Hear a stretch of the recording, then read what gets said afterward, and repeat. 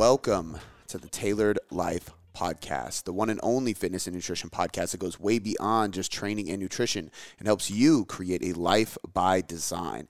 I'm your host, Cody McBroom, and today I have our Chief Science Officer, Dr. Brandon Roberts, on the podcast because we are going to dive into some research. So we have this week's research review, and this topic is going to be really cool for a couple reasons. Number one, I think this and hormones are up there as like the two biggest scapegoats for people when they're not getting the results they want. And what we're talking about today is genetics. But the other reason this is really cool is because I did a podcast on how much do genetics matter. And it's always nice when I have you come on and kind of school me on the research a little bit deeper, because I can kind of discuss my experience and what I interpret the research to say, but obviously this is what you do for a living, man. You're an expert in this. So I'm excited for this.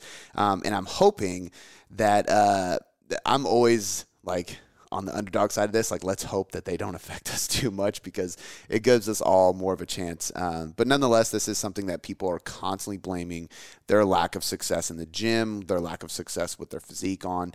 And I think it's important that we address this. So I'm really excited for this topic. And the specific question that you're going to be answering today is, how much do genetics affect performance, which obviously we can tie into numerous aspects of hypertrophy, fat loss, all those kind of things later on. But man, why don't you kind of get into what you pulled up in addressing the question specifically? Yeah. So when people think genetics, it's kind of like this vague term, right? It's like, what does that even mean? Like, what is a gene? Like I have, copies of DNA inside me and all my cells, and they tell the other cells what to do and what to make and how to adapt. And so what I like to start off with when I talk about genetics is height, because it's very easy, and people get this. So height is extremely heritable. So it's like 80% of your height comes from, or the variance in your height can come from your parents. So you see people with like NBA stars that get together, have tall kids, or like 6'5" or whatever. That makes sense. When you see two smaller people like 5'5" or 4'3" or whatever get together, their kids are usually smaller. So that's an easy way to show, genetics matter, and height's probably the biggest factor that it affects. There are, skin color, eye color, things like that.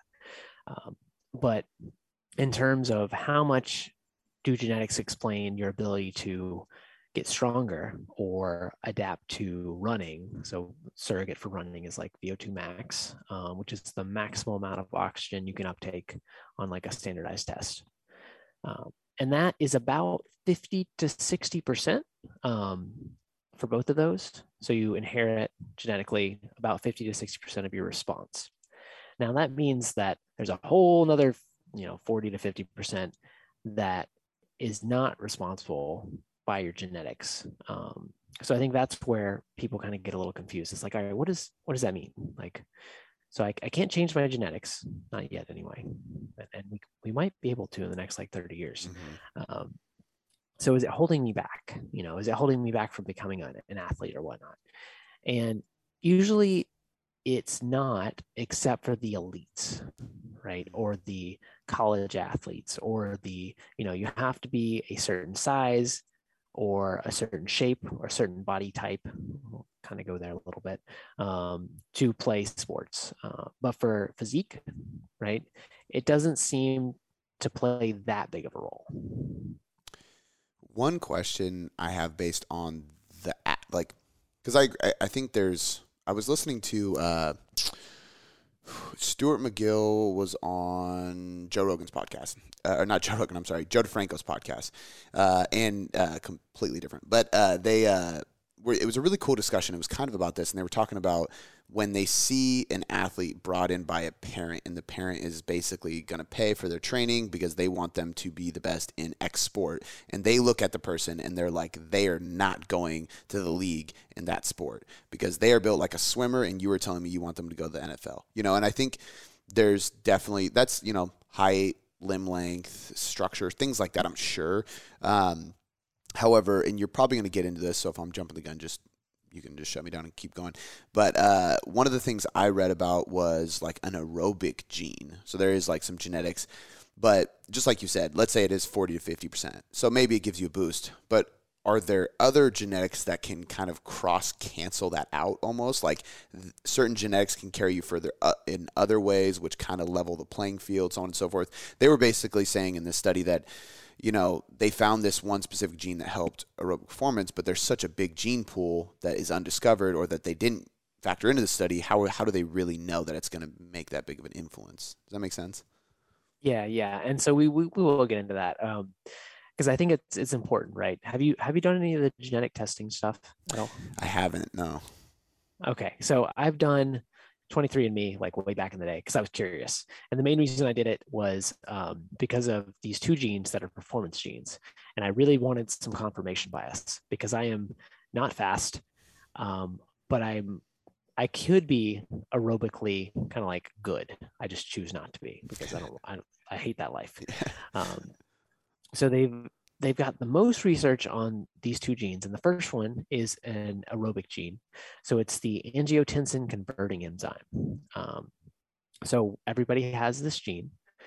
You have two different versions of the gene. One is an insertion and one is a deletion, which means little bits of your genetic code are either there or they're not there. It's the simplest way to put it. And so what they found is that they originally thought that the deletion, like polymorphism, was better. So these people were like, they looked at it and they were like, okay, well, it seems like when this enzyme that comes from this gene is deleted, it makes you perform better. Yeah. So there's a bunch of studies that kind of look at that and show that, that would be beneficial. But as we've grown in the literature, right, we're looking at now more like meta-analyses and more big picture type studies. They're kind of saying, well, there's an association, so maybe it's part of it, but it can't explain your whole ability to adapt to like running or aerobic exercise. It's just a part of it.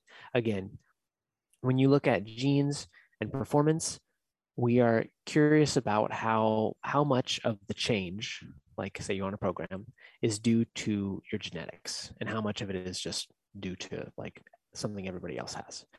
And that's really hard to quantify.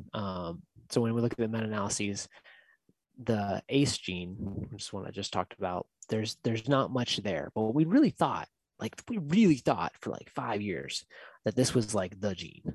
Like this was the gene, you have it or you don't, and it's going to make you a power athlete or endurance athlete. Boom.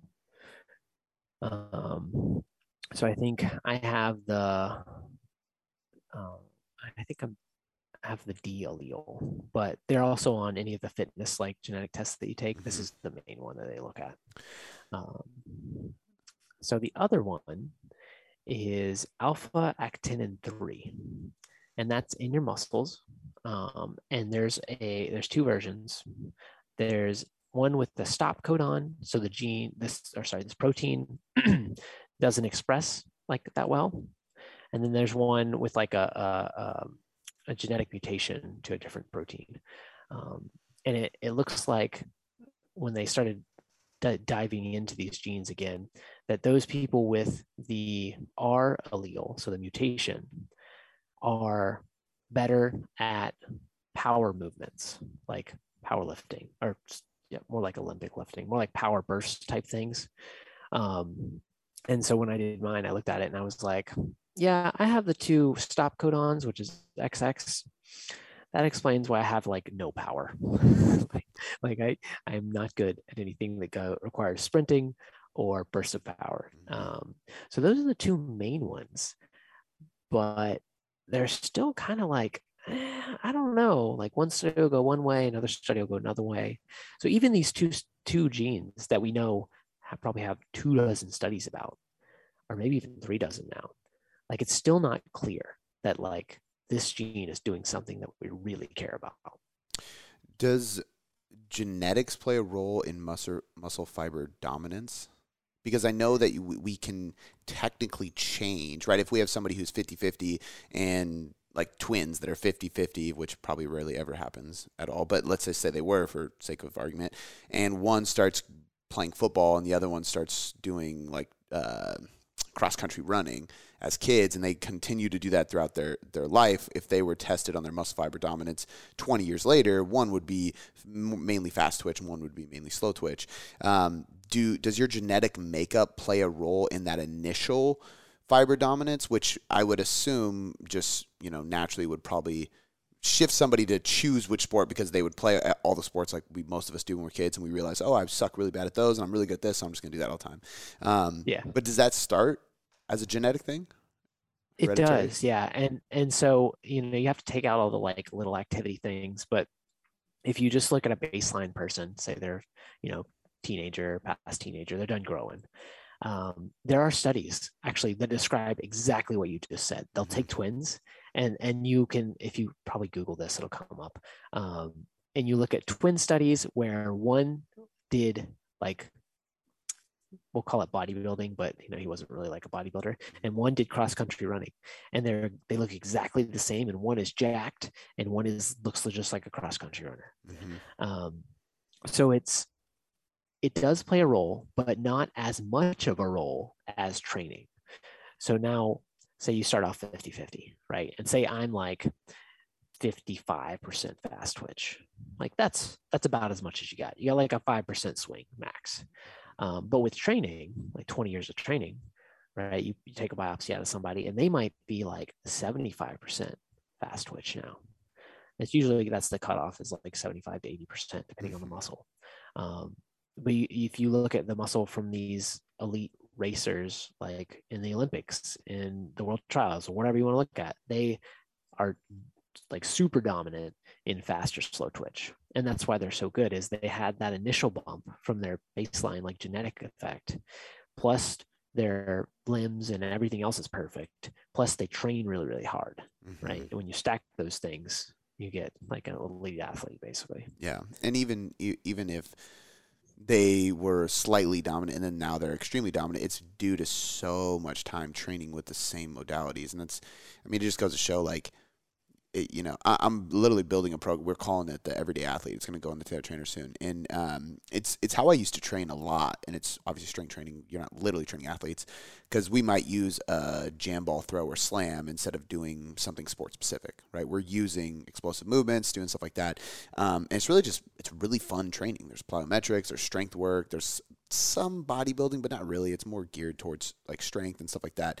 And so I don't want to like shit on my own program, but what I was getting ready to say is people will throw out, and I've read articles that were really well put together, and they had some science behind like how to look like a jacked athlete. And it's like, what you're saying is true, but the timeline in which those methods would actually create that jacked athlete it's just so much longer than the person, listening, is going to adapt from. So it really is important to stick with these modalities for a long period of time if you want to change your fiber dominance, I would assume. Yes. Yeah. You will. So the biggest change that happens is, so if humans have a bunch of hybrid fibers, so we're just going to make it really simple and say you have one slow twitch, which is type 1, one medium fast twitch, which is type 2A, and then one super fast twitch, which is type 2X. Pretty much with any training, your type 2X fibers, they kind of disappear because they're really fragile and they break.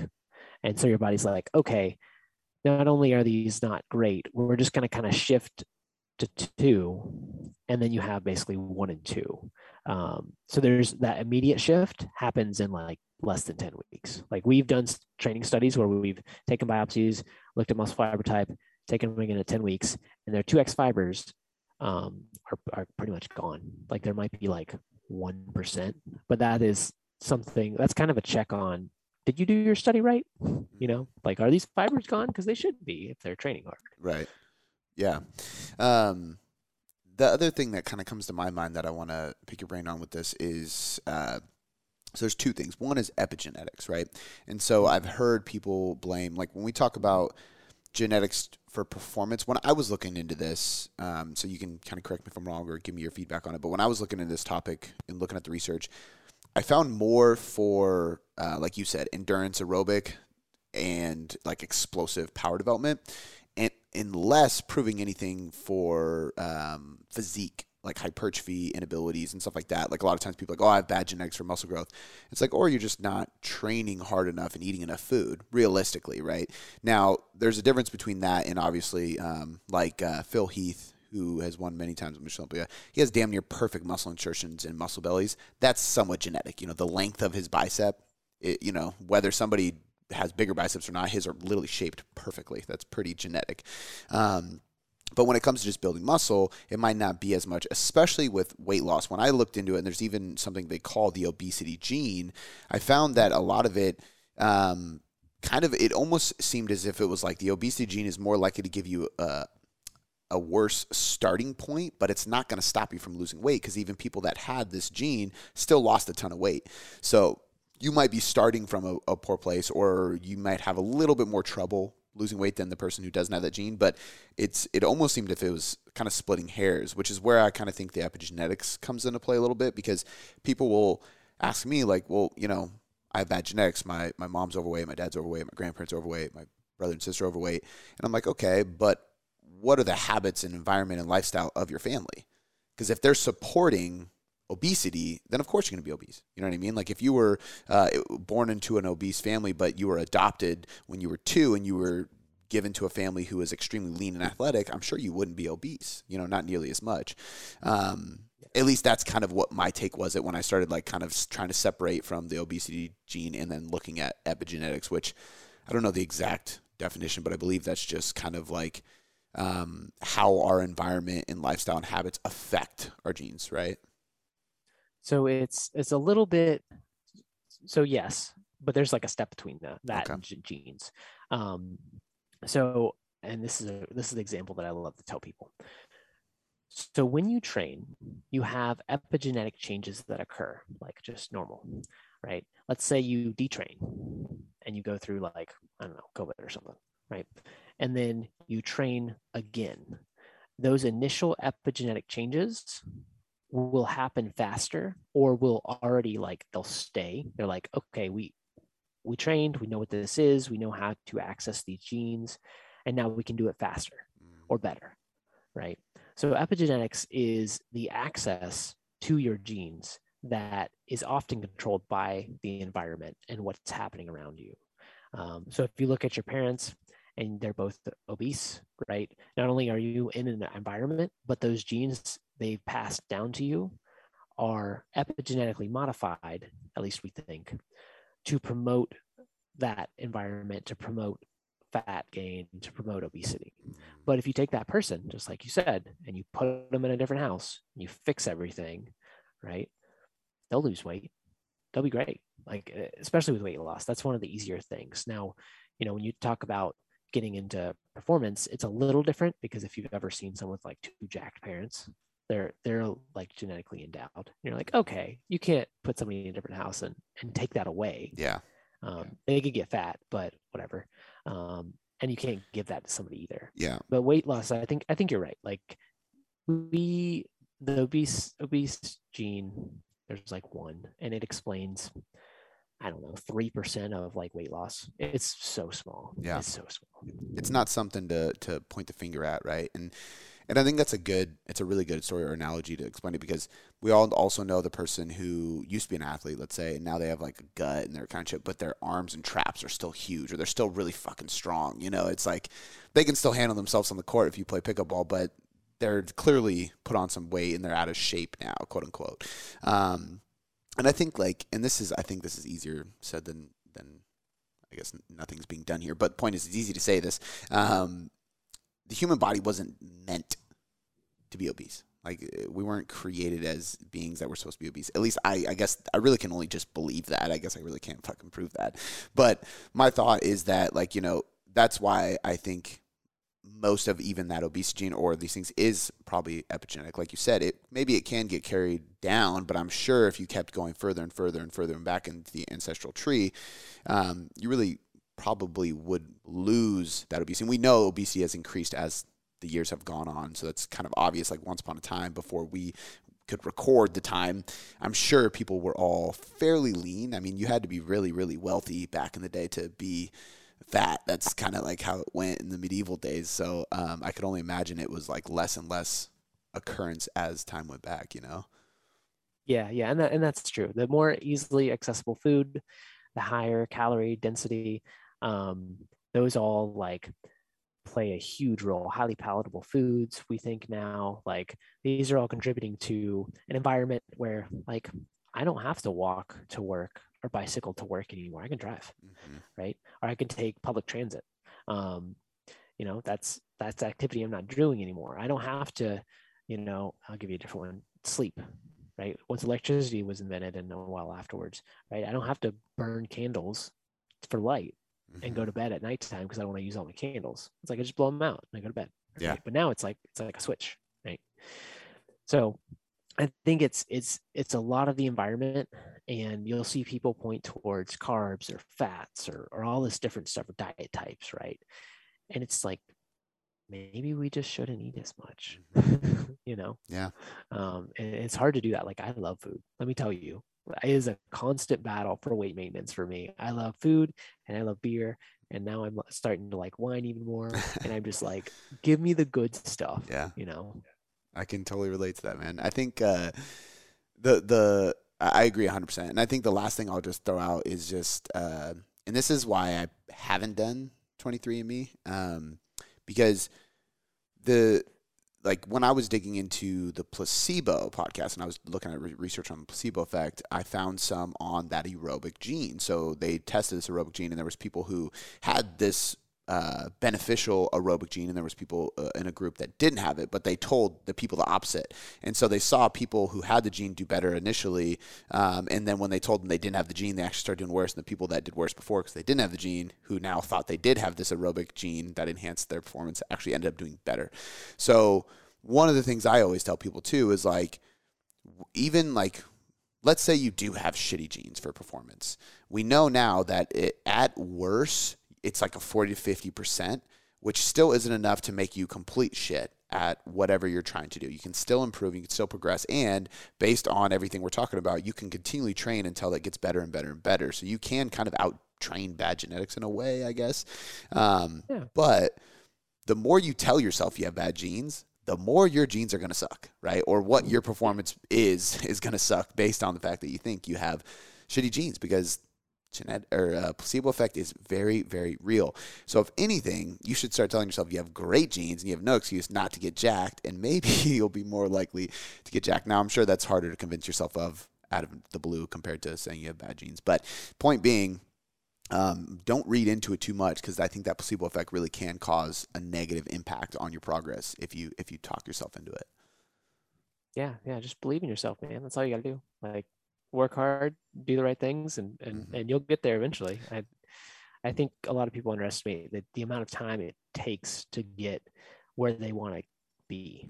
It's like I used to have clients come up to me all the time, and they'll show me a picture of Brad Pitt, and I'm like, I want to look like that. And I'm like, we got a lot of work to do, but we can get there. Like, it might take 2 years, but we could totally do it. Like, and you probably won't look like Brad Pitt because he's a movie star, but whatever. Yeah. I get what you're saying. Yeah. It's so funny that Brad Pitt from Fight Club was like the chosen physique for so long. Like, I remember, and maybe this is because I just always loved bodybuilding. I look at him like, I mean, he could really use a bigger chest, probably some bigger traps and lats. Like, I looked at it and I was like, he doesn't actually look that jacked. He's just really lean. But everybody, I've heard that a million times, and there's memes about it. Like, everybody wanted to look like that. It's so funny. Yeah. I'm trying to look like The Rock over here, and that's never going to happen. Yeah. So yeah, there might be a genetic factor with The Rock. Cool. So this is perfect, man. Do you have any final takes on that? I feel like we broke that down pretty well. No, I'm good. I think we did break it down, and we got some good notes in the podcast too. So check those out. So we'll drop all the information that Brandon wrote up about this podcast, as well as the links to the studies that he used, in the description of this podcast. So you can check it out there. As always, if you like this podcast, leave us a 5-star rating and review on Spotify and iTunes, please. And last but not least, share this on your Instagram story by taking a screenshot, posting it, and tagging myself at Cody McBroom and tagging Brandon at BRob_21. We want to thank you for listening, and we want to share it on our story as well. We'll catch you guys next time.